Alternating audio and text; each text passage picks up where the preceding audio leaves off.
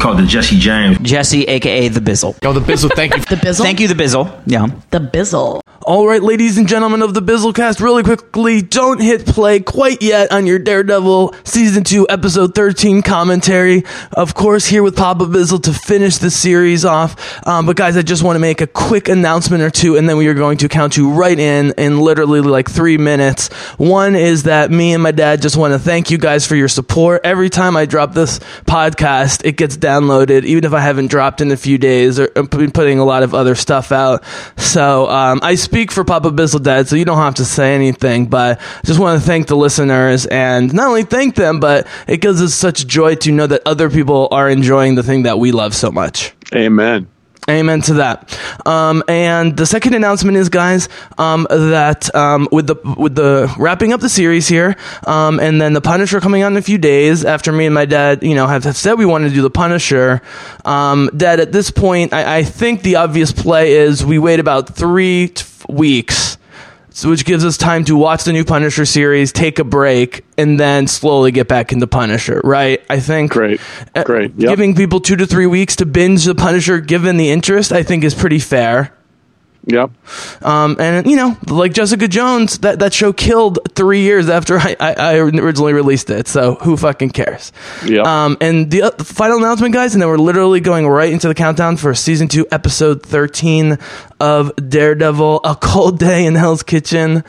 Which is my dad and I probably are going to have about a 10-minute wrap-up talk after the very dramatic multiple endings of this, to talk about, all the stuff we've talked about in the podcast. It will not go too long, but we will probably have some closing thoughts, and that I think that will also include bringing in the experience of then watching the Defenders, you know what I mean? Just sort of that little lore thing, and then, of course, we'll talk very briefly about how much we love Daredevil 3 and why 3 for you is definitely the best season. For me, it's between 2 and 3 right now. I think ultimately it's going to be 3. Does that sound like a good plan? It does.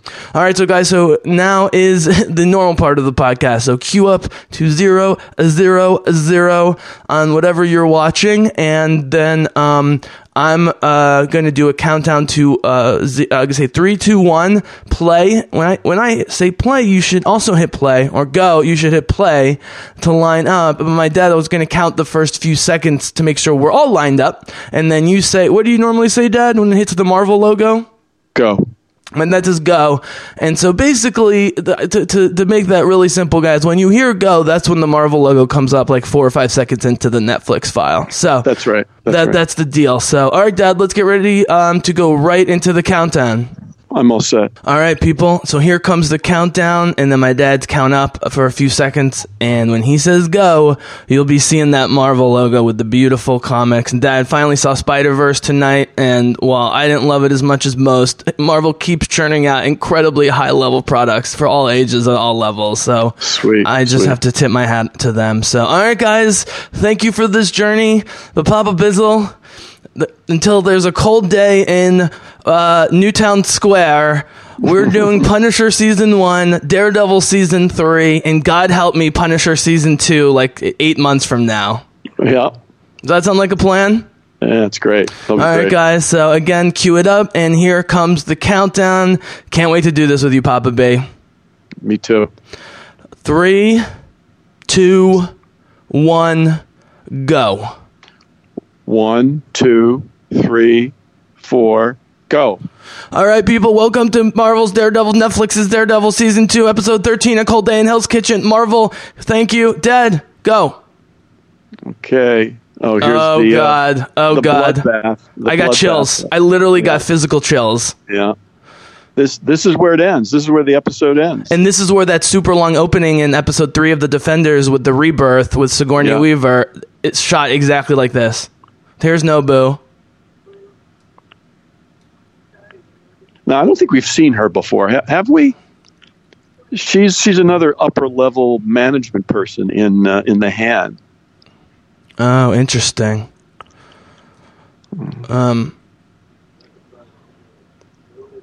By the way, real quick, Dad Connection, one of the many underrated things that Ghost in the Shell, which you and I love and everyone else hates or didn't see, is the way they have subtitles in Japanese and English seamlessly throughout the movie. Yeah, that's cool. But they do a great job. The Japanese Hand guy, whose name I forget, he talks with Madame Gao a lot, and she always talks in English, and he talks in Japanese. It's a great touch. Because she's Chinese. This never works with Stick. I don't know why they think this is going to work. Yeah. He saved him, but he doesn't trust him. He's got him tied up. Yeah, exactly. He's still trying to sell it to Maddie.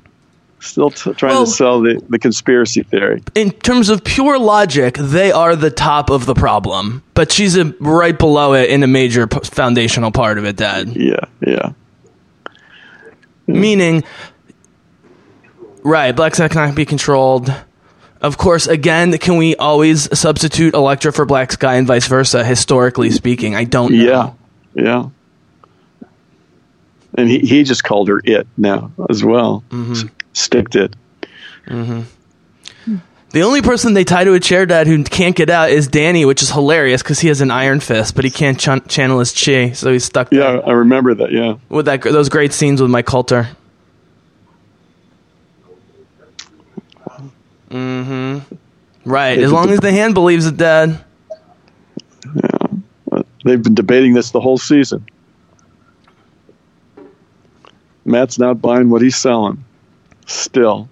I do think Charlie Cox is selling a level of focus here, at least to start the episode, though, which I really thought was key for the final episode after how distant he's been in the eyes the whole season. Right. She's just so twisted up and confused. She doesn't know which end is up. And what scenes is reminiscent of? Jessica Jones thinking of killing herself while she's Kilgraved and starting to realize she's Kilgraved, which is exactly what's happening in Elodie's head right now, going, are these thoughts mine or are they other people's? Same exact thing. I love the way they shoot this series. I just love the cinematography. I'm not joking when I think Elektra and JJ could work as a show together, honestly. They have so much in common from different sides. Here it is. Here's the big speech. Question is, Dad, level of manipulation 1 to 10 with her being vulnerable here. Who's manipulating who? I'm saying the level of incredible vulnerability and sensitivity we're seeing and unsure, even suicidalness from her. Is this for real? Is this real Elektra right here, or is there still manipulation? No, this is real. This is real her. She's really this confused and ambivalent and training children to fight a war, including both of these two, by the way. She doesn't know who she is, who she wants to be, who she should be. Remember, Dad, their places could have been reversed in terms of Stick's plans. I mean, he was supposed to be as important as her in Stick's plans. That's true. Yep. Remember I mentioned last episode that I thought young her looked a lot more like Jess Henwick than her? I meant to add that's because I've never seen a face similar to Elodie Young's. And this is an objectification, guys. I'm just talking about aesthetics here. She looks like literally nobody and moves like literally nobody I've ever seen. He keeps trying to sell her that she's got total agency and she's not buying it. Well, Matt argues that he doesn't like Elektra specifically because he thinks she actually lacks agency at a foundational level from the beginning. And Dad, I don't agree with him, but there is an interpretation that's valid that you could make that argument. Yeah. He still wants them to do a team up. You would trust me, right? Look at her. Yeah.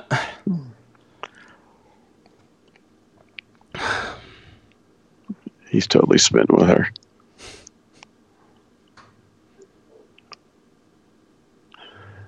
he reads her heart.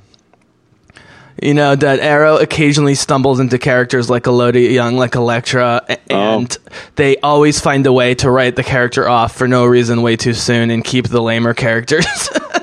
Whereas Marvel, on the other hand, says, oh, this person's talented and attractive and charismatic. Sorry, DC. Not buying it. All right. So this is the plan. This is, and looked at the progression of me calling her psychotic constantly when we first started doing these commentaries, and her being, in my mind, more and more normal, even when she slits the kid's throat, or at worst, that was an exception of her acting, trying to be more normal, getting away from Stick, having a life with him, and, right? Right. Now, at the end of the Defenders, it becomes, let's go around killing people together, but here it's really like, let's have a life together, which is so sad. Matt thinks it's simple. All they got to do is take the head off Nobu. Yep. He's right to attack, but if you're not going to kill, then it's not going to work. It's not going to work. That's right. No. It's not going to work. And I made the... look at that. His facial acting just gets better and better. His facial acting in season 3 is... Oh, yeah. In season 3, it's astounding. There's whole scenes of just his face in season 3, Dad. Yeah, just suffering. Yeah.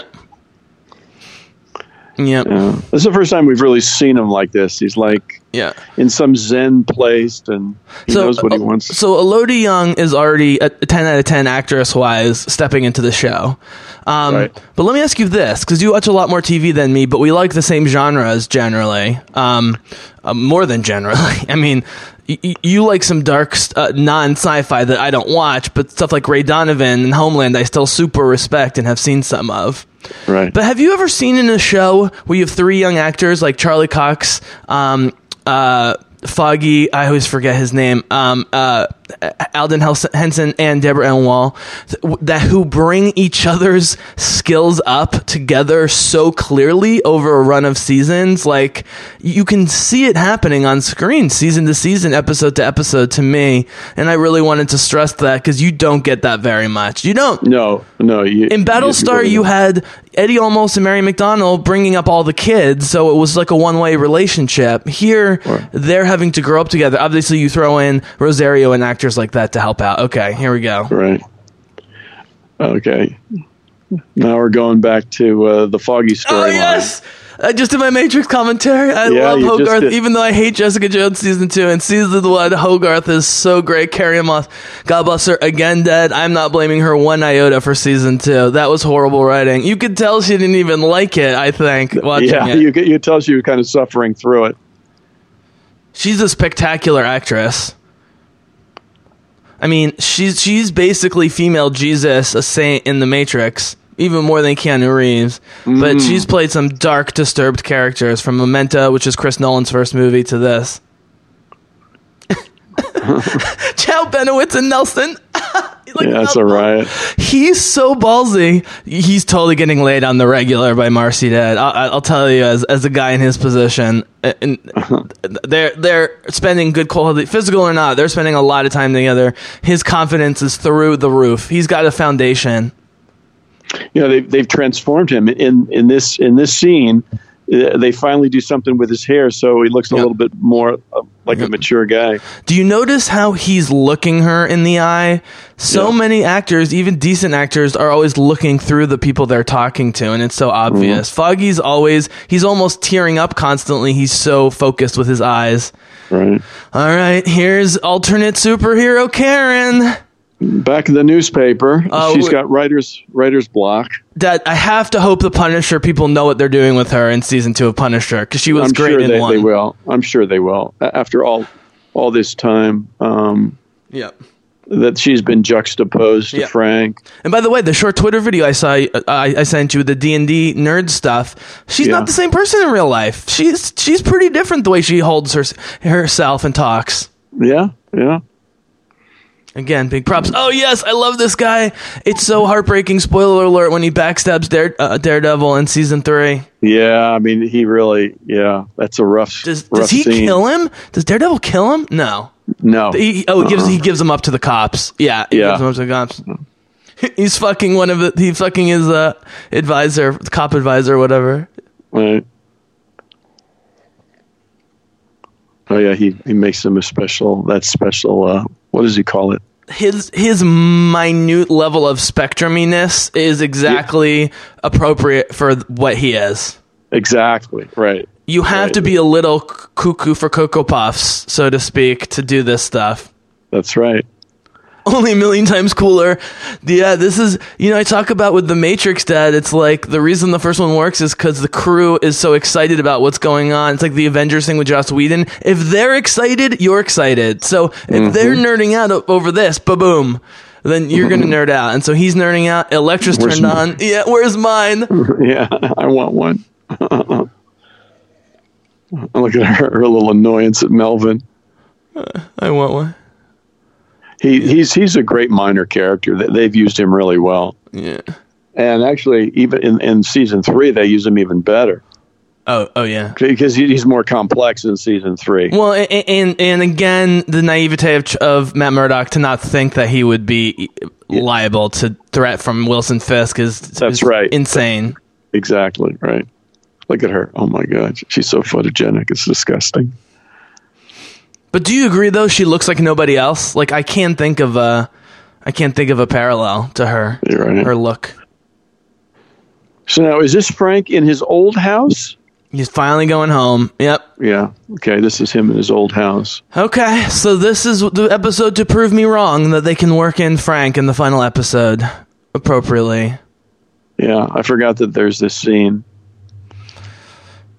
He's in the final scene. But again, Dad, if you compare this setting up to the forced on Joss Whedon setting up Thanos, like this is so much smoother. Oh, yeah. Like I'm saying, even if this is just a setup for Punisher season 1, which was coming after this, it's still smoother than some of the Marvel Cinematic Universe forced setting up that has been sort of haphazard. Now, they didn't really have to do this because they've already done it with Karen. Karen's already been here. She's looked at all the pictures.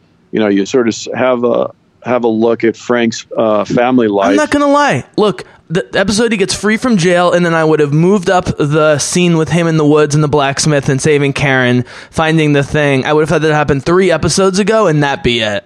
And that would have been enough for the setup. But you know what? The full Shakespearean beauty of this series and episode wouldn't come through without this. Yeah. Listen to the music, shooting right up. I'm a huge fan of this. This is a no-no, supposedly, in filming drama, is to shoot right in the middle, straight up on their face, looking into the camera. But it worked. It worked there. And I was going to say, a lot of these directors haven't done a ton of stuff, but man, does everyone on the camera and sound team just destroy it in these series. Yeah. Now it shows some of his technology, where he monitors the cops. Now this is in his shed, right? Not in the general's shed, where that. Oh, here he goes. This is where he paints the logo. Jeff. Yeah, he moves all the equipment from the blacksmith to his. I see. Because the way the guns are displayed in the blacksmith shed is exactly how they're displayed in the Punisher comics. I see. Even I know that. But it's always a bologna sandwich with prisoners. It's interesting. It's always a whole wheat. It's white bread and bologna. Right. Because it costs like 5 cents. You know what? It's not the worst lunch you could have.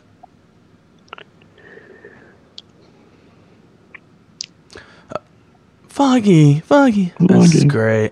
This they tie in beautifully. I'm forgetting what this phone call is about. One last attempt. Stick. Look at Stick. He's got the meditation look. Oh no. Yeah. This happens when he creates the poison in the Defenders with the incense, but he acts all innocent about it, like it's just a religious rite. Oh man. Yeah, that's a riot with the T. Why doesn't he need a lawyer? But I thought they broke up. Yeah. But Foggy finds out that the Hand is going after information on. I mean, you've talked about Foggy being in love with Matt, and it's true that Foggy's behavior in each of these episodes is very much like the "I'm going to leave if you don't change" kind of thing. The half threat. Yeah,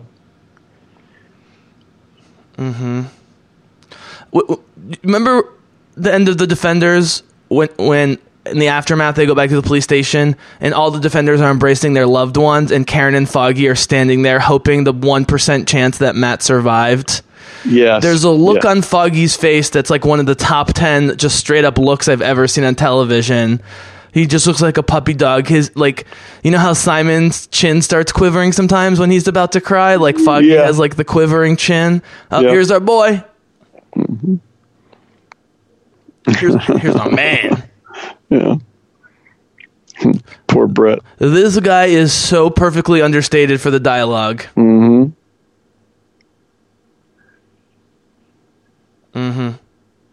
This is exactly Jim Gordon in Batman. I mean, he's not the commissioner yet, but this is exactly Jim Gordon in Batman. You know, I want to stress the final episode, Dad, that Marvel has shamelessly ripped off DC characters but made them brand new in their own, and Daredevil's a much cooler and newer and better Batman, in my opinion. Interesting, yeah. But a lot of the tropes are there. The shots. But he's not rich, and he's blind. The noir. Right. Are the cops corrupt, or is everyone else corrupt? Right. And we do keep track of two things real well. Records of people you put away. Incident reports. All the paperwork. My God. Oh, right. Oh, yeah, that's right. They wanted to know everyone that he has saved. The Hand that Daredevil has saved? Yeah, and then they go after them. And they put them all in a bus, including Karen.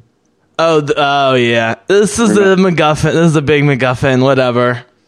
Yeah. Here it is.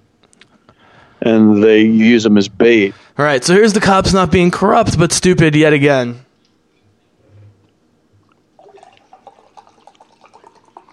I totally forgot this was in the final episode. Yeah. Yeah. It's amazing. As if Daredevil needs any more motivation. He still won't go the distance. This guy tries to be a hero, and the definition of a hero is getting other people killed, to quote Carrie-Anne Moss as Trinity. Look how he uses his new gizmo. That's pretty cool, isn't it? Oh, yeah. I would have been down for more of this stuff. Yes, that's right. Although you don't want to be too Batman. Batman's all gadgets. He knows now what the Hand is up to, that they're going to capture people that he cares about and then lure him out so they can get him.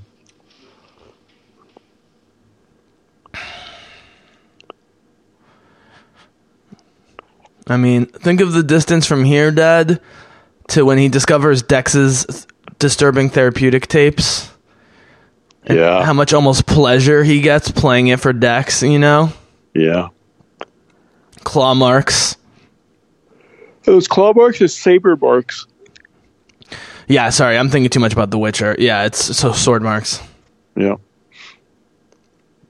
It's a poor woman's Juliana Margulies? Not Juliana Margulies, I always say the name wrong. Juliana Moore. So she's a redhead, and who was that? Who was that evil redhead in... I got to think of the other show. I'm going to be honest, Dad. Right now, I already think this isn't one of the best of the season finales. I think this is maybe the least good of the 3 Daredevil finales. Because you have the Punisher who might not need to be there, and you have this whole scene, which, other than raising emotional stakes for Watcher, logistically doesn't make a ton of sense. Well, they're trying to draw Matt out. Right. They can nail him. This is right. This is exactly why they wear the cowl. The problem is, if you start saving people, even with the cowl, then it becomes suspicious. Mm. But ultimately, these are just people, and he would come anyways just to stop murdering in his name or whatever. But they also have Karen, so now they don't know what Karen is to him, but they know that Daredevil saved all these people. But I guess what I was saying earlier about Elektra's agency is that the opposite end, Karen Page, with repeat watchings and more seasons, has more and more clear agency than it seems at first, as a contrast, right? Right. Karen Page. What's yours? I killed a Kingpin's best friend. What did you do? Mm-hmm.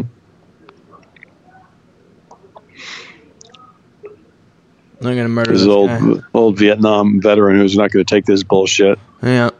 And we get the Holocaust survivor in season 3 who Dex murders. Right. There we go. Yeah. Thank you, Rated R Television. Yeah. But we don't need blood everywhere. It's not Deadpool.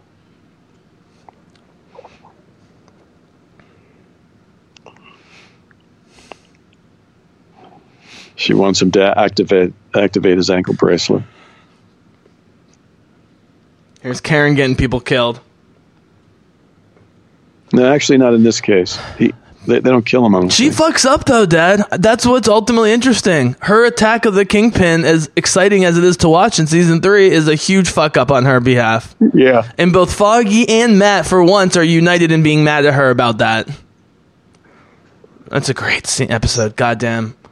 Episode 7 of season 3, I believe.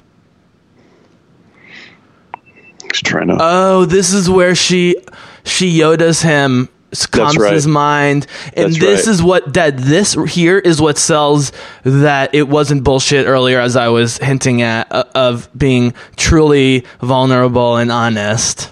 Because you can't convincingly do what she's about to do as like a yogi, as like a meditative guide in real life without being somewhat centered yourself, even if it's just for the moment. You can tell a phony yoga or meditation teacher a mile away, Dad. I mean, it's so obvious. And he would know more than anyone. And look how calm she is. She's not being like, focus, calm your mind. It's just so subtle. Right. Very subtle. You'll find them. Look at her. You'll find her. Right. They're both jealous of each other. Karen and Elektra.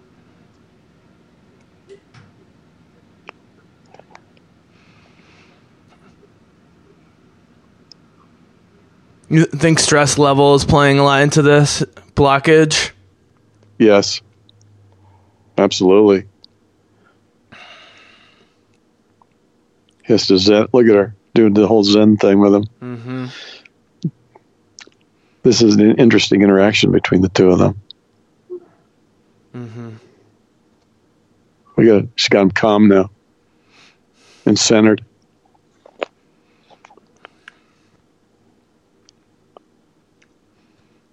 God, look at that face. I know. That was a great mini scene between the two of them. Their chemistry is undeniable. I challenge anyone to tell me on any dramatic television show that's much better than Elektra and Matt Murdock. Right. He is younger him that is so great with Claire Danes as the cynical, crazy fairy princess and Neil Gaiman Stardust. Oh, man. They have a different kind of chemistry. Although she's equally nutso as Elektra. She is Claire Danes after all. Yeah. But do you see how this show is shot differently from Homeland, though, Dad? It's less formulaic and less predictable where the shots are going to come from. Oh, yeah. Mm-hmm.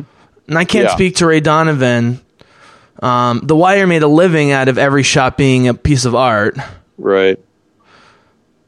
But there's very little predictable shooting. Again, I'm going to be doing a lot of praising in this final episode. The cinematography and sound teams of Daredevil in particular is just Hall of Fame level. Yes, it really is. And you know I would know. Or I'm sensitive to it, at least. Oh, there are the bows and arrows. Yeah. Yeah. See, Does he start fighting off bows and arrows like a lightsaber fighting off laser beams at some point? That would be great. Yeah. They responded to the guy's ankle bracelet. She's like, it's on, baby, let's do this. Yeah, he finally picked up on it. Dad, if he agreed to just kill in this one case, they would win this battle easily and she'd still be alive. I know I keep saying it, but it's glaring you in the face. Uh-oh. God. I wonder why they chose to keep doing Nobu and not the Japanese guy, the Japanese hand guy. But whatever. Is Nobu at a higher level within the hand? All right, so you take over play-by-play here for a minute or two because I want to present a spread out but comprehensive talk about the defenders on some of this stuff, but not quite yet. So talk me through the build up to the mission and all the different balls in the air. Well, I mean, there's I'm not here for them. Wait, all right. I'm not here for them. She's here for herself and supposedly for Matt, which is also herself, right? Right. I mean, Dad, love is radically selfish, right? I mean, by definition, love is selfish. Yeah, she's trying to talk him out of saving these 20 people. Right, hand wins. Because they'll be playing right into the hand's hand. Right. What's her end game now? Her end game is to neutralize Nobu. That's the most important thing, so they don't get their hands on her and pull her back in as right. As, this is the Black Batman Sky. thing, is I can always make time to walk 9 miles to save a bunch of people instead of the main mission. Right. And but you got to do it. That's superhero stuff. Yeah. By the way, Dad, I should say before we get back to Punisher, I've been talking about my moral landscape stuff, but there is Yeah, they're cutting off his. That's Arrow. That's how Arrow enters every room through the window. Yeah. It's pretty great early Arrow. You'd like it. Bow and arrow, karate stuff. Yep. By the way, Dad, you know why swords are actually practical in the modern day? You can guarantee you've killed your prey. Sometimes you can shoot someone up 25 times and they survive. Oh. Yeah. If you're fast enough, look at this.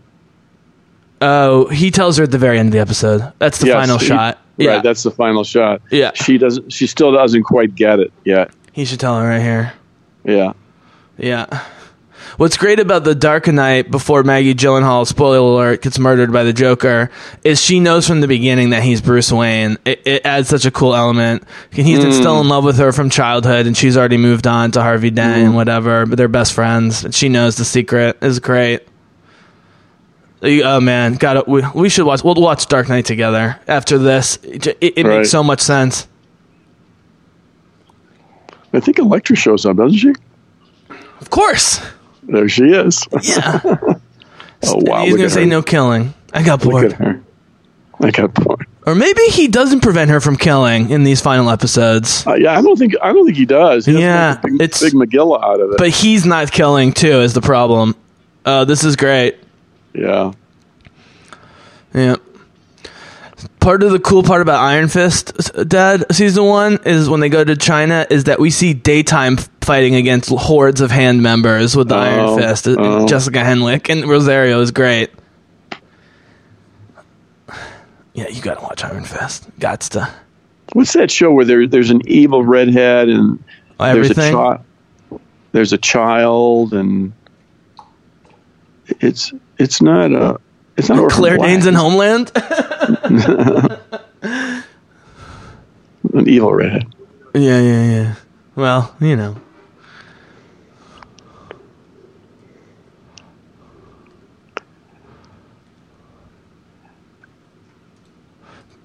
Teasing the theme. Yeah, they had to create an impossible number of situations. You're in good cover there, right, officer? Just stay right exposed next to that little door. Yeah. I'll protect you from those snipers. All right. Here comes Karen and the 20. Murakami is the Japanese hand member played by Yutaka Takauchi in The Defenders. Oh. Of course, Colleen's guy who betrays her, Bakuto, is played by Ramon Rodriguez, also a member of the Hand. You've got Madame Gao. You've got a couple others. Alexandra. And Swande. African. Mm. But I got to keep bringing it up, Dad, because as sad and tragic as everything that happens in this episode and intense, it's all just the opening play for the Battle for New York. That's right. Now, how did Foggy get there? Which, by the way, is a much more convincing actual Battle for New York than the original Avengers movies. Just saying. Yeah, that's right. Yeah. With lots of aliens blowing up empty cars. They know they're in big trouble here. I remember this as being toward the end of the episode. We're not that. Yeah.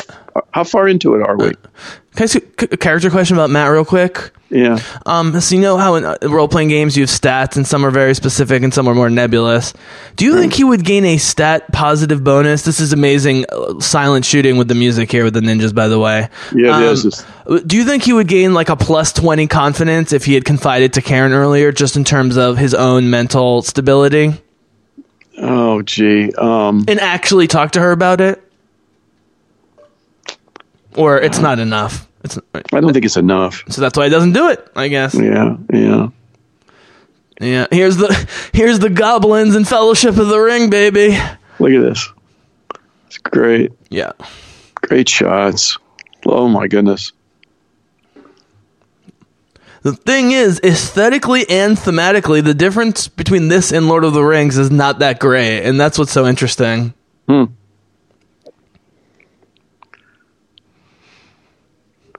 The main difference is that was written by a Catholic and has no God or religion in it, and this is all about Catholicism.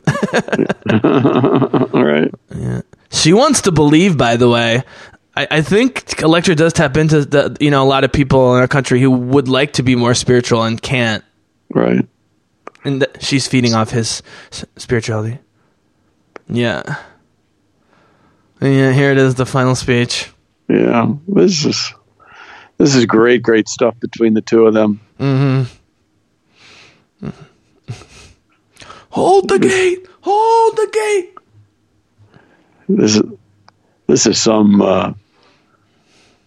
dialogue between them here where they talk about the future and running off together. And yeah, I'm just ready for a giant cave troll to come through that door with a bunch of orcs.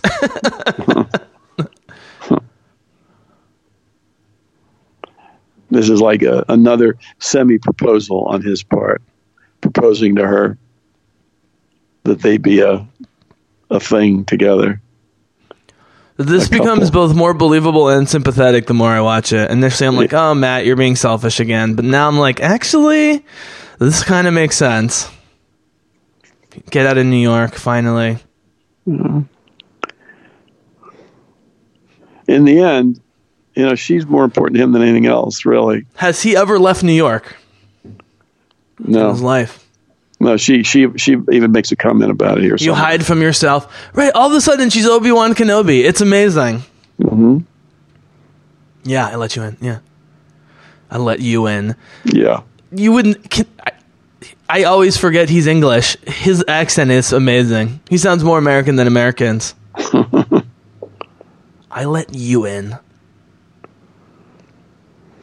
Mm-hmm. He looks less blind when he's focused, right? That's the idea. Yeah. He looks them in the eyes. Which means he's faking looking not in people's eyes otherwise, Dad. I hate to say it. He normally could look everyone in the eyes. He really believes that they can escape together and live happily ever after on. But that's what she's been saying for the entire season, and as soon as he says it, she's like, nah, it can't really happen. Yeah. Well, because they're really cornered now. You just said it. I've never been. Yeah, but when he's trying to be his most honest, he is being his most honest, but not in the way he thinks. And she's reading between the lines that it can never be. Finally, now that he's being honest, in her head it was all a dream. Now it's real, and she can't believe it. That's right. I'm the Black Sky, Matthew. I'm the Devil in Hell's Kitchen. Yeah, baby. Yeah. Right. Look at this. Right. Yeah. Yeah. Look at that. Yeah. That's a great look. I love when she masks up. You do get my connection with Jean Grey in the Dark Phoenix, right? Character-wise. Yeah. There you go. Now, it's also implied that thousands of years the Hand haven't had another Black Sky to work with, which makes it even more ridiculous and more likely that she's a mutant because mutants only started appearing 50 years ago. She's a mutant. Sorry, people. Accept it. Just like Scarlet Witch. Right. They were hitting the arrows like, oh yeah, this is great. Right, so why not start having Murakami here? I don't know. Frank comes in here at some point with his sniper rifle. Right, but what I'm saying is, other than being the villain of the season, Nobu is not ultimately that important. I guess other than his demonstration of power, just his being. This is great. This is Defenders shooting here. This is them starting to experiment with the Defenders because they had to shoot this wide with all of them, like in the hallway battle in the apartment building. Right. Do you see how? Oh, that was the Inside Out thing I'm talking about, Dad. Is it's close up to far shot, but it's also how they move the close up to far shot. So watch. This is all close up, close up. Now they're moving to another part with Daredevil. They're going back between Daredevil and Elektra. Kicks her in the face. So you've got two separate battles essentially going on. She's still going, using the size. God bless her. Yeah.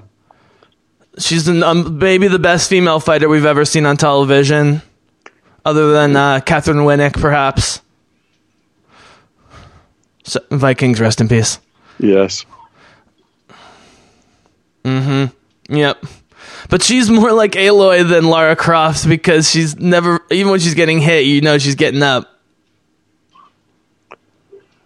For you nerds out there. Right. So they've been keeping it small to medium length shots except for that one big circling one where we saw. Yes. Yeah. It's all about telling the story of the fight. It's a narrative. That's what Peckinpah was brilliant about that with Westerns, was it's not just bunch of gunshots. It's how you frame the whole thing. It's telling a story. You know what I'm talking about. Yeah, oh yeah, of course. That was some movie. A lot of movies. So here it's 2-on-1, so you can stay in close. They're doing just the right amount of shot movements. Tries to break her arm. She resists somehow. Matt, they can't kill her, obviously. And Dad, we haven't commented once. Matt still tries to fight like a boxer when he can because of his pops. He likes the hand fighting. Oh, here comes the reveal. They already know, or someone knows. Madame Gao knows. Madame Gao knows all.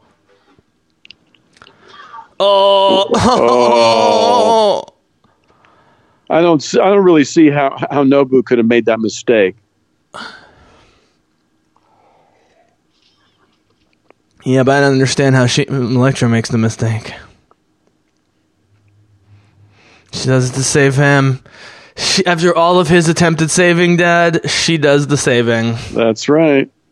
She's more Jesus than he ever was or will be. In terms of walking Jesus' path, I hate to say it. Does she say this is not the end, or?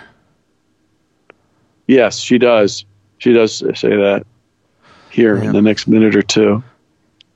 Yeah. Now she's talking about she finally knows what it feels like to be good.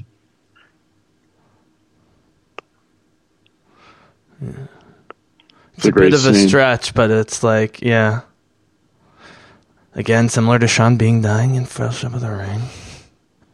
Does being good always hurt this much? Yeah. She's also saying, does being in love always hurt this much? Yeah, right. Right? Mm-hmm. Look at those. This is not here it is. Yeah. There it is. I can't believe I remembered that. I can't either. Haunting, yeah. Because it's a fantasy line. I remember that stuff. Yeah. Weirdly, this ground level New York show is more loyal to fantasy than 90% of fantasy out there in terms of the important stuff of talking about heroes, villains, love, loss, and so forth. I still don't see how Nobu could have done that. She gave it up. She took the hit to try and kill him. Yeah, to save Matt. Now, Dad, I hate to say it, there's a reason Stick waits as long as he does. I think Stick's ready for Elektra to go down before he steps in. And Frank's late too, by the way. So again, I'm not even thinking about the Punisher. Here's there Frank. He is. God, his gun firing with Ben Affleck in The Accountant is like all time great. Right. Now, where do you think Nobu? What did Nobu do? He threw down his sword. He shot one guy. He shoots one or two guys, gives a nod, and then leaves. I'm sorry, right. sloppy, but who cares? He should have come earlier. He should have at least come before Elektra was dead. Even if she was dying, it would have been better. There goes Nobu. And he's still alive. Not for long. But you know what I mean? Framing-wise, when we think Elektra might still live, then Frank comes in, then she dies, that's just bad editing. I don't know. Sorry. Okay. One of 3 criticisms of 13 episodes of television.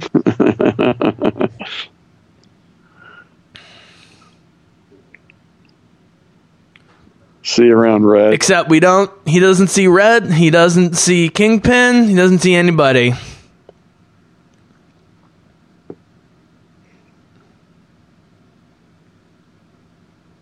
Yeah, some major continuity errors between this and the other seasons, whatever. I forget what. He doesn't mention or think of Elektra once in Daredevil Season 3, I don't believe.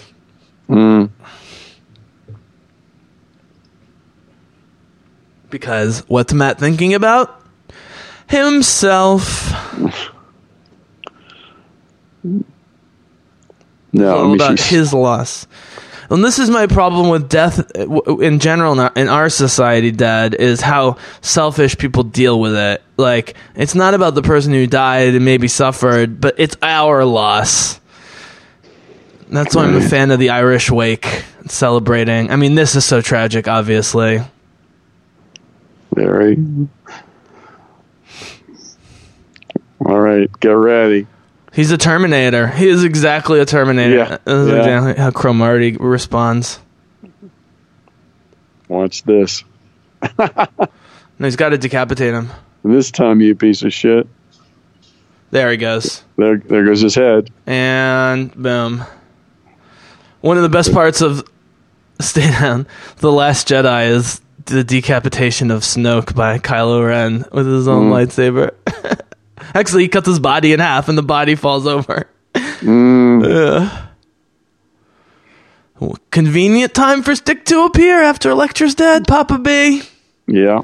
But again, he screws up. Because what should Stick do right now before they finish the burial, if he knows what he's doing? He should cut off her head. And even if he has to knock Matt unconscious, if he really wants to kill the Black Sky, it's unbelievable. He leaves her body in wide open. Here we go. Yeah, it's like Matt at the priest's funeral. Yes, right. God rest her soul. He doesn't believe any of those words. That should be enough. He's not wrong. See, it's roses. That was a great story. You wanted her dead, exactly. I told you. Here it is. One of the best exchanges of all time. Was it worth it? What? What, being in love with her? Yeah. Loving her. Right. Mm-hmm. When he says, you're goddamn right it was.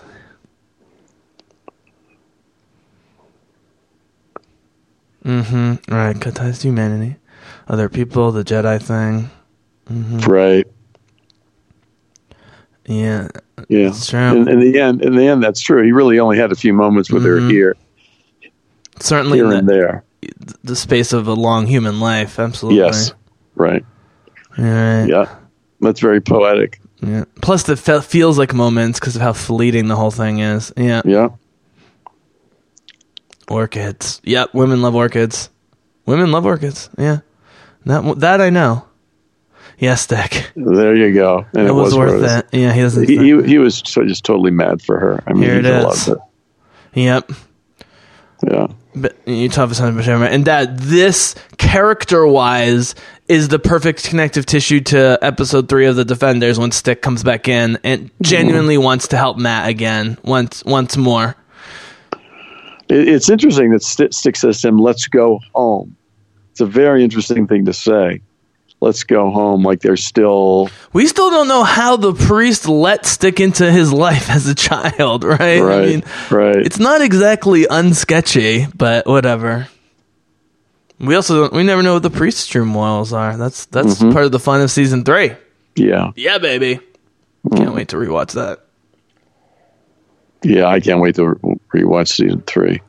It's pretty flawless from beginning to end, almost every scene. But I would say Punisher 1 is too, as well. No way the hand's gonna find anybody. All right, Dad. Time to start the wrap up. This is the 11.5-minute wrap up at the end of all this series. There's 11 minutes left? Well, minus credits, but yeah, it's usually at about 11.5 minutes. In Defenders, it's about 12 minutes when they're back at the police station. I can't remember what they do with the 11 minutes. Well, in the Defenders, you have 4 or 5 main characters. You have to wrap up all their stories. Yes, right. But this is what I incorrectly insinuated in our previous episode that Foggy abandons Karen after all this. He absolutely does not. He goes and doubles down in supporting her as a friend once more. Mm-hmm. Yep. And I can tell you that, again, is having female friends. Female friends love having platonic male friends that they can trust and rely on. Sure. It even more so than the other way around in some ways for obvious reasons. Like, he would take a bullet for her in less than 2 seconds. Mm-hmm. He would. And that's what love is. It doesn't have to be romantic love. And that's what Foggy and Karen prove with Matt. That's what God's love is. Yeah, this is their coming back together to reaffirm their... Yep. And you brought up the Socratic stuff, Dad, but one of the things Plato talks about is separating idealized love with specific love, and how the connection between the sort of universal love of mankind and God and the world related to one-on-one. It's a tricky thing. It's a very tricky thing. Foggy innately has it. Karen has part of it, but shit keeps getting in the way. I hope they don't stop coming to Josie's. Well, they imply that this might be the last visit because he's settling up, but I can't remember if they... Yeah. Does Josie's I love come the back speech that Foggy gives to Matt last episode about helping people, and then Foggy goes to a corporate law firm with his girlfriend, but whatever. I cannot blame him with law school fees and so forth whatsoever. That's right. Him. Okay, well, here she's still got her writer's block. Mr. Knish. Yeah.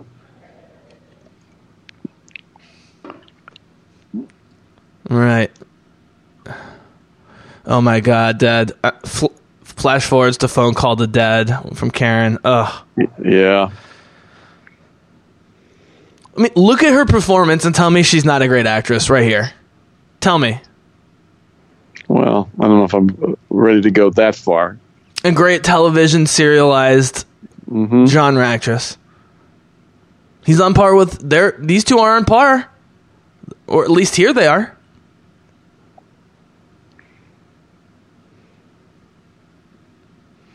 He focuses it, right? Right, yeah, garbage. He gets her. He gets her focused on how to handle the story. Which is why him cutting her off for not telling him who Daredevil is in season 3 is my least favorite part, and extremely unbelievable in season 3 of Daredevil. Biggest flaw, in my opinion. That is a very forced conflict. They're journalists. Why wouldn't he respect the source?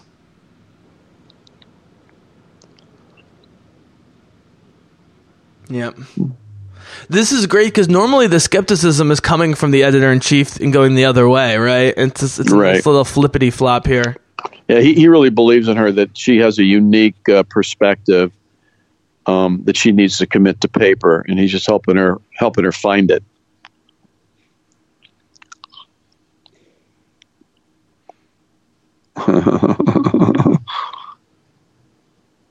I mean, what better personality to tie together high level selling newspaper news? Happy Hanukkah. But seriously, that her experience in her brain tying together the high level stuff with the human interest stuff, she's perfect for that. Yeah, she is. Yeah. 2,000 words, that's nothing. I'll do that right now. Yeah. /dad. Yeah, he's got it right. He's got her refocused, and she knows what she needs to do now. I mean, she needs a Jewish dad, and she gets one. Let's be honest. Yeah, she needs a stable Jewish dad, and she gets one. Until he throws her out. Because men are pigs. Sorry, guys. We are. That's our struggle. That's our burden, is to not be animals. Right. Here she goes. What is it to be a hero? Yeah. So I'm also thinking of Frank here, right? I think we're supposed to be thinking of both. Frank. That's right. Matt and Frank. Yeah. That's right. Mm-hmm. Both the guys. Even the way she's delivering this, what should be a corny overdub. Yeah, that's great. JJ gets to do this, of course, a few times in her own show, which is awesome. I love the superheroes who narrate their own lives, and the physically reading this type of stuff in comic books is so much more interesting than punchy, punchy, punchy, punchy, punch. Now we don't know yet what he's got in his left hand. I might have to binge the Defenders the next couple days before the Punisher. I'm not gonna lie. 8 episodes, Jessica Henwick. Forget about it. Forget about it. You know what he's got in his left hand? Someone's head. His helmet. Okay. Happy Hanukkah. And I love the Jew. Yeah. Dad. Stan Lee, as a cartoon, Stan Lee made an amazing appearance in the movie. Considering Spider-Man's his ultimate creation, and this is the final Stan Lee performance posthumously, he gives, in the very middle of the movie, as a store owner, Stan Lee gives Miles Morales, who's the new Spider-Man, the perfect amount of Jewish man advice, and that's the final Stan Lee, and it's great. There was only like 20 people in the theater, and everyone was like about to cry and like gasp. That's great. Yeah. That's great. Did you go with Abdil? Yep. Good. Yeah. So now Frank tries to live a normal life very briefly, Micro. So Micro is Ben Barnes. Mm-hmm. We thought it was the blacksmith, but Ben Barnes is Micro. Look, he's got his Punisher costume on now. Oh, he's got the chain gun. Speaking of the Matrix. Yeah. Yeah. You're a New Yorker. This is actually how the first Matrix ends, with the overdub from Keanu Reeves. Saying, we have a choice. We can fight or we can not fight.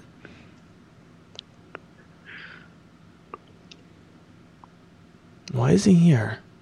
You'll see. Oh, Karen's here. Yeah, this is the big reveal. All right, Papa B, get ready. Yeah. This is the big reveal that we've been waiting for 2 freaking seasons. Well, CW's even worse. It's like brothers and sisters not telling each other for years at a time. Finally. Yeah. Arrow not telling his amazing younger gorgeous sister is so brutal. She's all nervous. Again, delivering difficult lines really well. So does he. Look at him. He's just buried. We kids call this show and tell. Yeah, right. Because he's at about a kindergarten level of maturity. Huh. She doesn't even hesitate. Yeah, look at that. That's perfect. Perfect.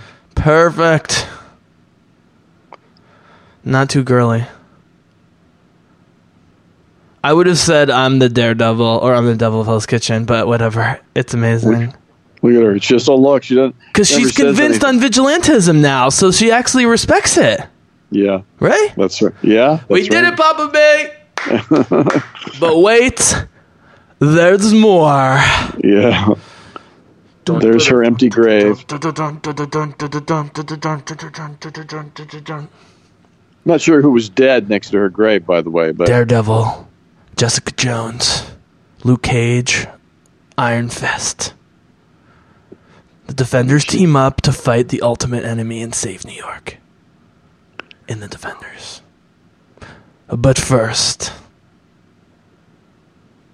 Wow, look at her. This is stolen straight from Arrow in the Lazarus Pit. 100% stolen. Ripped straight off. Who cares? It looks way better. But thank you, Arrow, for saving them some time.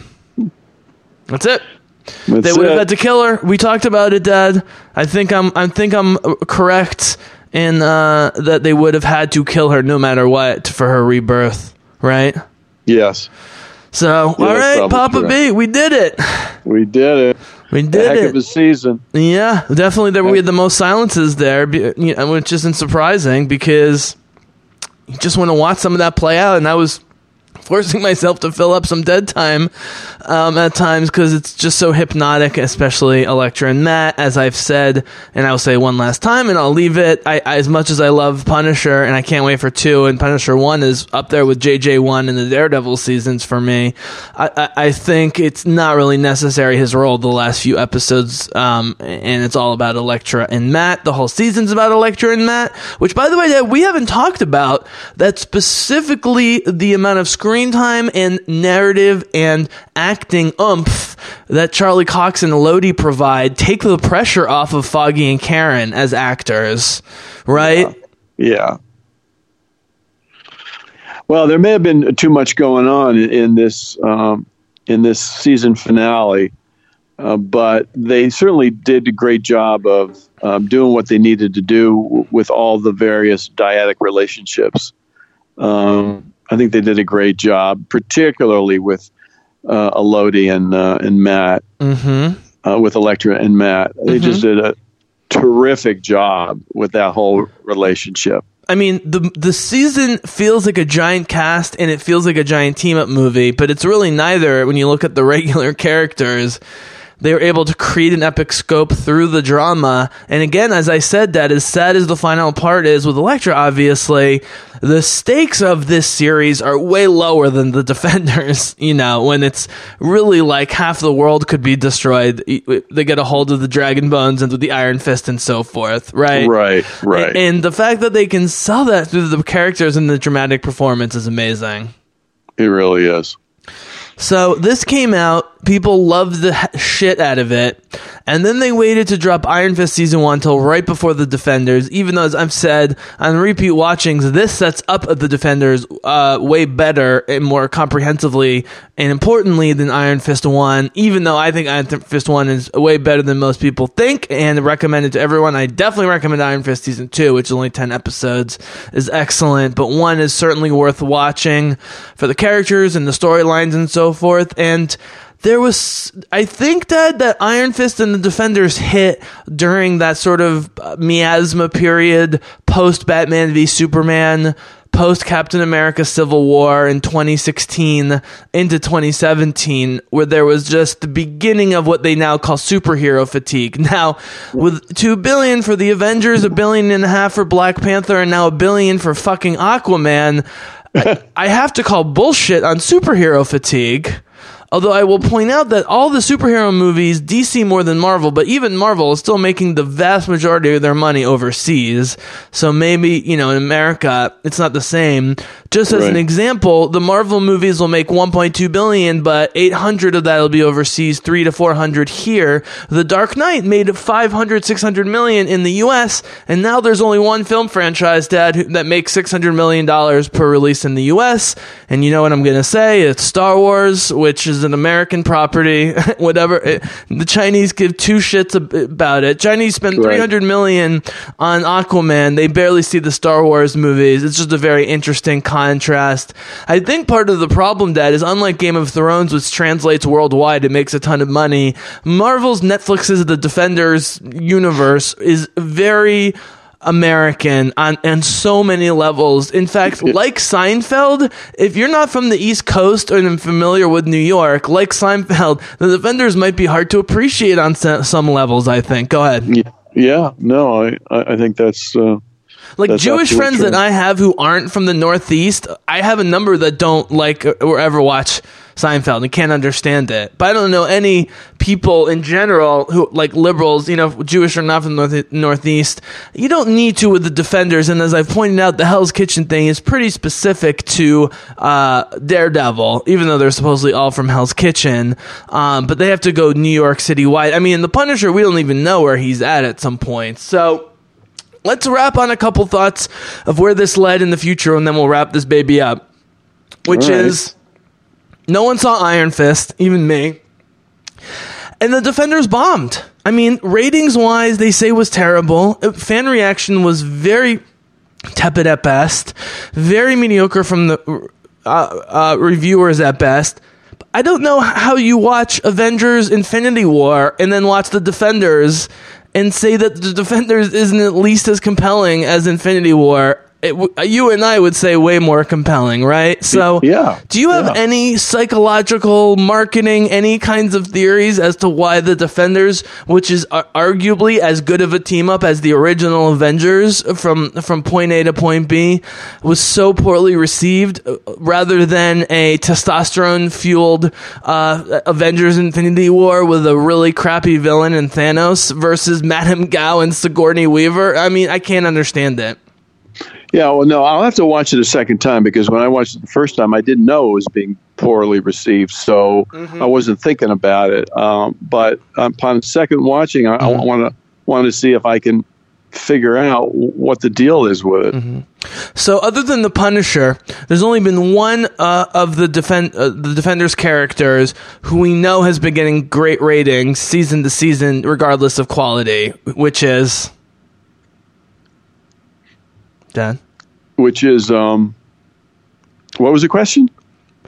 Of the four main Defenders characters, yeah, and even the Punisher for a while until it became a cult hit, there was only one character whose show, regardless of quality, we know is getting amazing ratings and is going to be the main bone of contention between the breakup between Netflix and Disney, which is Jessica Jones. Yeah. Because of our conversations, article swaps, and my podcasts, there's been a number of studies recently that show very definitively that while they may make less money total, the profit margin for movies and TV shows that star or co-star females is much higher. Just look at Wonder Woman and Jessica Jones. I don't know why you need any more examples, Dad. You know, how Wonder Woman went from 100 million to almost $500 million in the United States is unprecedented. It never happened before. Jessica Jones was renewed despite widespread agreement that season 2 sucked. It was renewed immediately and still had great reviews. And I have tons of friends, male and otherwise, who forced themselves to watch it because they love JJ, because Kristen Ritter is amazing. Yeah. And my big prediction / worry leading to The Defenders 2 years before, when I was doing my JJ commentary, Dad, maybe we'll end on this and we'll do a quick tease of the Punisher, was I wanted JJ to be the leader of the Defenders and not Matt Murdock. Right. And you know what? In the end, I was kind of right. Morally, Jessica is sort of the glue. Like, when she leaves after Styx being an asshole, they don't really get their shit together till she comes back. Jessica has her most human moment in the episode where they go, remember the little girl in the piano? They go and her and Matt have a moment together where they're kind of bonding with this young girl that Jessica's trying to help. Yeah. We've never seen either of them be so honest and open and like caring towards someone who's a relative stranger but has stuff in common, and so forth. And so I think the problem was that they didn't stress enough that she should be the leader. And by the way, what was the biggest mistake of the Justice League? Well, you have Wonder Woman, Batman, and Superman, who are the three most popular solo characters, even above and beyond Spider-Man, and the Marvel characters who are more team-up based over the years, Dad, but they still promoted Batman as the leader, and he kind of acted as at least on the surface in Justice League. When they did those Joss Whedon reshoots, when they brought Gal Gadot back for Justice League, I thought for sure they were going to be pushing her to the front in the second cut, and they didn't do it enough, especially in the promotion of the movie. And so I'm wondering if, you push Kristen Ritter more as a leader of the Defenders. By the way, Jessica Henwick has been cited by tons of nerd sites, including very skeptical nerd sites, as like the one thing that's kept Iron Fist together over 2 seasons, but especially in season 2, it's Jessica Henwick's performance and characterization that's so compelling, even though Finn Jones gets a lot better and is a lot more interesting, and they've got great chemistry. I mean, and Karen is so interesting, and they keep pushing her up, and Claire Temple. I mean, Matt tried to make an argument that the CW women were even close to the level of the Netflix women, and I just laughed on air. Matt, I was like, I'm sorry, geez. Matt, you are unbelievably full of shit. Like, if anything, I'm surprised the mainstream audience has accepted it so well. So I have one more question about this, Dad, for now, and then I want to have one question about the Punisher, and then we'll close it up. That sound okay? Yep. Okay. Final question for now about Defenders Season 2. And by the way, you and I will process this, and we're going to watch The Defenders. We're going to watch the new Punisher series. We're going to watch Punisher 1 again together. We're going to watch DD3 again at some point together. My question is, what are 1 or 2 things, as a guy who watches a really heady and diverse television that's usually dark but also humanistic and relatable? Like, you and I don't mess with fucking Game of Thrones bullshit. Mm-hmm. Even I have to imagine even the gangsta shows like Ray Donovan, there's some humanistic stuff going on, or maybe not. Maybe that's one of the exceptions. I don't know. But Homeland and Vikings are examples of extremely dark, violent, brutal shows where nevertheless you have characters you're rooting for and so forth, and hope to see evolution. What are 1 or 2 things that... the 2-part question that this season of Daredevil does differently from any of the other Netflix seasons, and you can also address, if you want, what it does differently from other television shows in general that you think is remarkable. It doesn't have to be the biggest thing or the only main thing, but just like, first thing that comes to mind, Daredevil season 2 does X, Y, and Z better or cooler or more interesting than other stuff I watch and like. Boy. Take a sec if you need. Yeah. Well, first of all, I think it's... Besides Elodie Young, which we've beaten to death. I'm going to go back to how they film it. I think it's so cinematic. Yep. And I could just watch it. I mean, you could turn the sound off and just watch all the visual imagery. So, yeah. I don't know if they... as they do with directors, there's a whole bunch of directors that do a season right, but do they use different cinematographers as well, episode to episode? No. Okay. There's a team. I mean, there's probably more than one, but it's way more stable than the writers and directors. All right, because it seems really coherent, cinema. No, you have to have the same crews. It's possible, like, creatively, you bring in the quote-unquote director of photography change up, but everyone who matters... It's like, people wonder why Trump has accomplished so little. And the obvious thing, Dad, is that 95% of the American government is bureaucracy that's career bureaucrats. And so... you can be an extreme lefty or an extreme righty in a democratic country who gets elected, but you still have to go through a liberal State Department, a liberal EPA, a conservative Department of Defense, right? I mean, and this is true of shows. It is the top level people who get the billing. They often change up for various reasons, but the people holding the mics and the cameras and the soundboards and so forth are the same. They have to be. It would be impossible to do otherwise. Even like in music with hip hop, you've got all tons of producers, but there's generally a central producer, whether it's Kanye or Jay-Z or Beyonce's people. Like, for example, Beyonce does tracks with tons of artists. You know how, you and I, like, one of our guilty pleasures is are the David Guetta tracks with Nicki Minaj. Yep. The various Minaj tracks with David Guetta.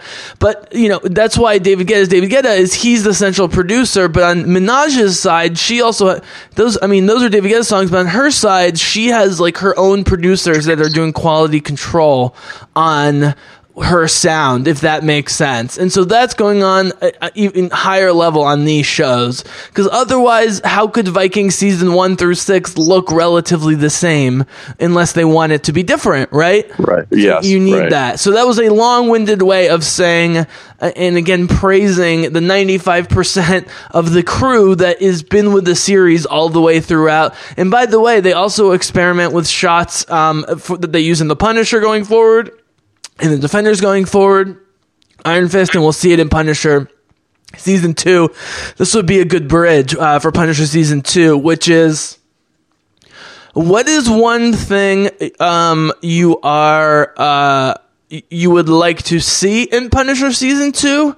Well, let's start there. What is one thing you'd like to see, realistic or not, in Punisher Season 2? It could be literally anything at any level. Oh, God. I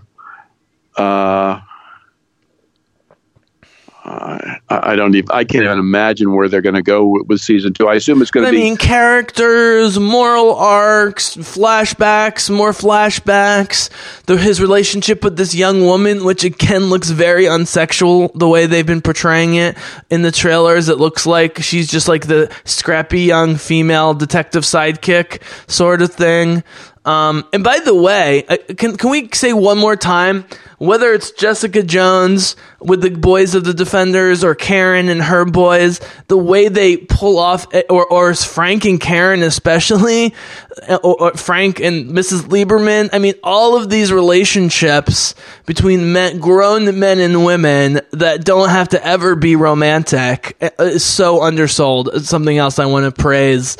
Okay, let me be more specific. Go ahead. One thing, one thing that made me think of was, yes, that's what I was trying to do. I never would have imagined that in season 3 of Daredevil that they could have made Matt so much more three-dimensional and complex. So I guess I would be really intrigued if they could do that with Frank somehow as well. It's interesting that Matt has to hit rock bottom and in some ways be the most radically selfish to somehow be more relatable and understandable in season 3, because at least he's performing like a human being would, right? He's finally acting how, let's be honest, if we went through it, we would be probably way worse than how he deals with it when he goes through, right?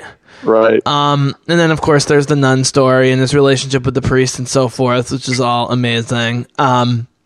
And so forth. So, okay. So let me do a couple quick hits about Punisher 2, because it's coming in a few days and we're going to have to talk about it and watch it together and whatever. Couple quick hits.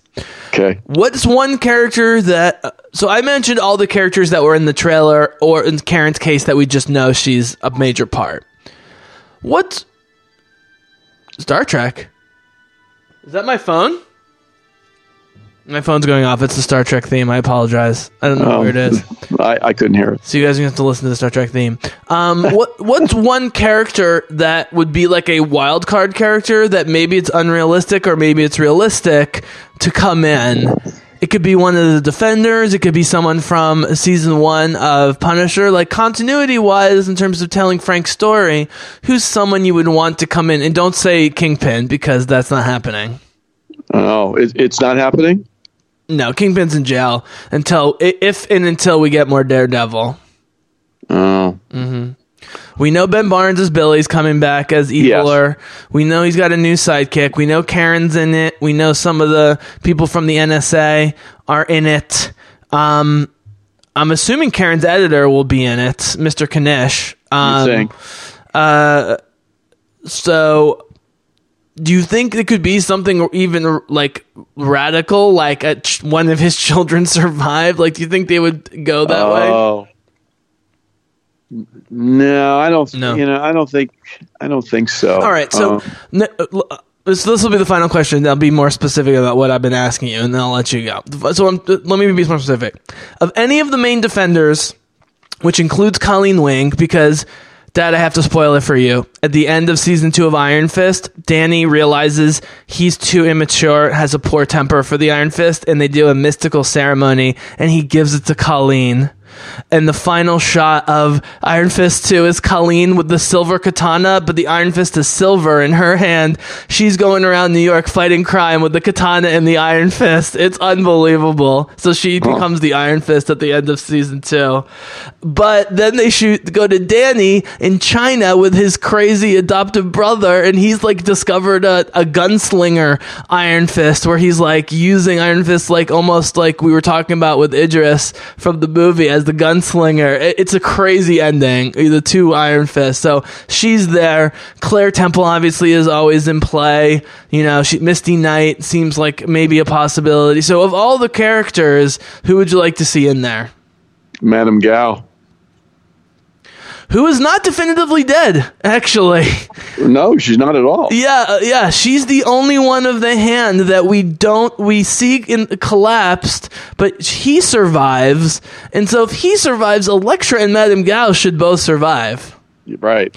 And if that's the case, then who I would want to see is the Iron Fist, because I think of all the shows, I know you haven't watched it yet, but that of all the shows and characters, we'll end here, Iron Fist and Colleen, Colleen is the Iron Fist. Danny and Colleen, based on their age and the very high upward trajectory and just starting to tap potential of these young actors and their story and how interesting the Iron Fist mythology is and so forth, that would be the one pairing in the one show that I really hope Disney's preserving, because they're so young and they're attractive and talented and have great chemistry. Sure.